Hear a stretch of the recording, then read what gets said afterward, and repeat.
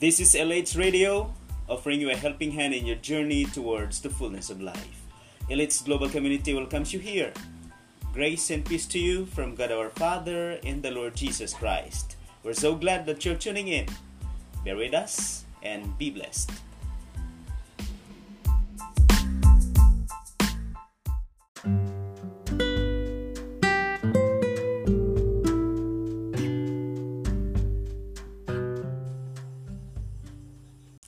The power to live stress-free life in times of global uproar or disturbance has been real in the lives of so many people. This observable reality served as an inspiration to others who are living stressful lives. When you experience this kind of life, you don't need an external source of good vibes, for you have an eternal source of it, the spiritual source. Many people desire to live life with peace, joy, and love despite the negative circumstances. However, the knowledge and skill about this kind of life and how to experience it respectively is not known to them. Let me start this discussion on reading this passage from the Bible in John 10:10 in the New International Version, which is the foundational truth of our discussion. It says, "The thief comes only to steal and kill and destroy. But Jesus said, I have come that they may have life and have it to the full."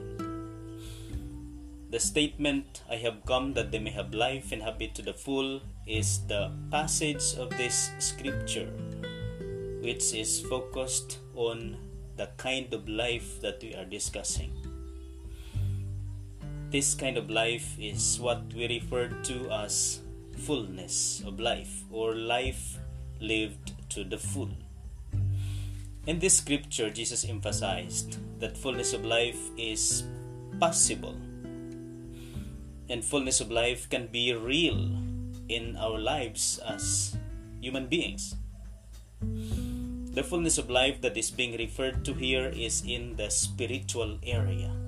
It is not in the financial, it is not in the material, it is not in the physical. Fullness of life is the result of your choice to be in Christ. Fullness of life is not a man-made status of human life. No one can achieve it with his own wisdom and capability alone. It is not always a stress-free life. However, it is a life with distressing power all the time. It is the status of life that all people in the world are seeking to experience, but many are not able to know the way to achieve or experience it. Fullness of life is defined in this way. It is the status of life that can only be experienced when a soul is connected to God the Father, who is the fountain of life, which gives us spiritual abundance, manifesting in faith, hope, and love, evident in our sense of satisfaction, acceptance, and security in this life through Christ Jesus alone. The main focus is the connection of the soul to God the Father and the spiritual abundance, which are the manifestations that gives you satisfaction, acceptance, and security. And this is the third focus, is this will be through Christ alone. Furthermore, it is a spiritual status of life filled with love, joy, peace, among other fruit of the Holy Spirit. It is a life of satisfaction, a life of meaning, a life of security despite the stressful situations. It is a life with the power to stop the operation of any spiritual power of darkness that stresses the human soul.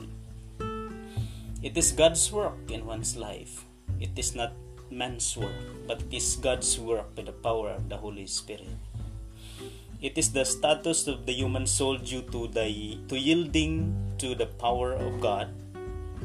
God's work could not be accomplished in that particular person's life unless he surrenders his life to God completely.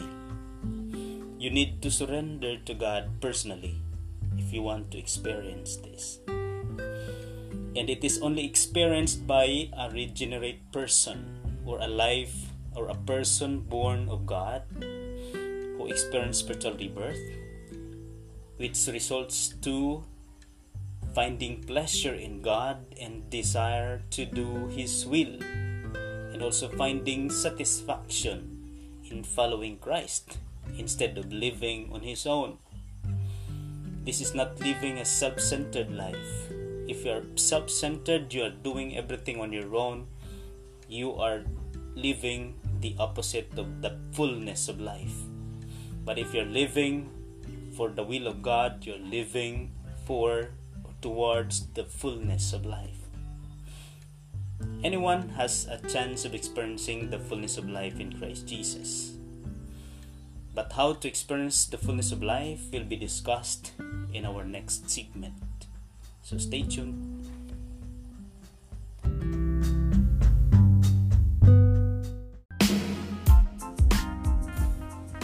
That's all for now.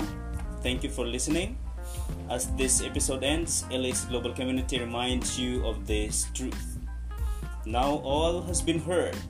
Here is the conclusion of the matter. Fear God and keep His commandments, for this is the whole duty of men. For God will bring every deed into judgment, including every hidden thing, whether it is good or evil. Ecclesiastes chapter 12 verses 13 to 14 in the New International Version. The Lord will send blessings on your barns and on everything you put your hand to. Since you have decided to follow Jesus Christ, keep on following Him faithfully and say, no turning back. To God be all the glory forever and ever.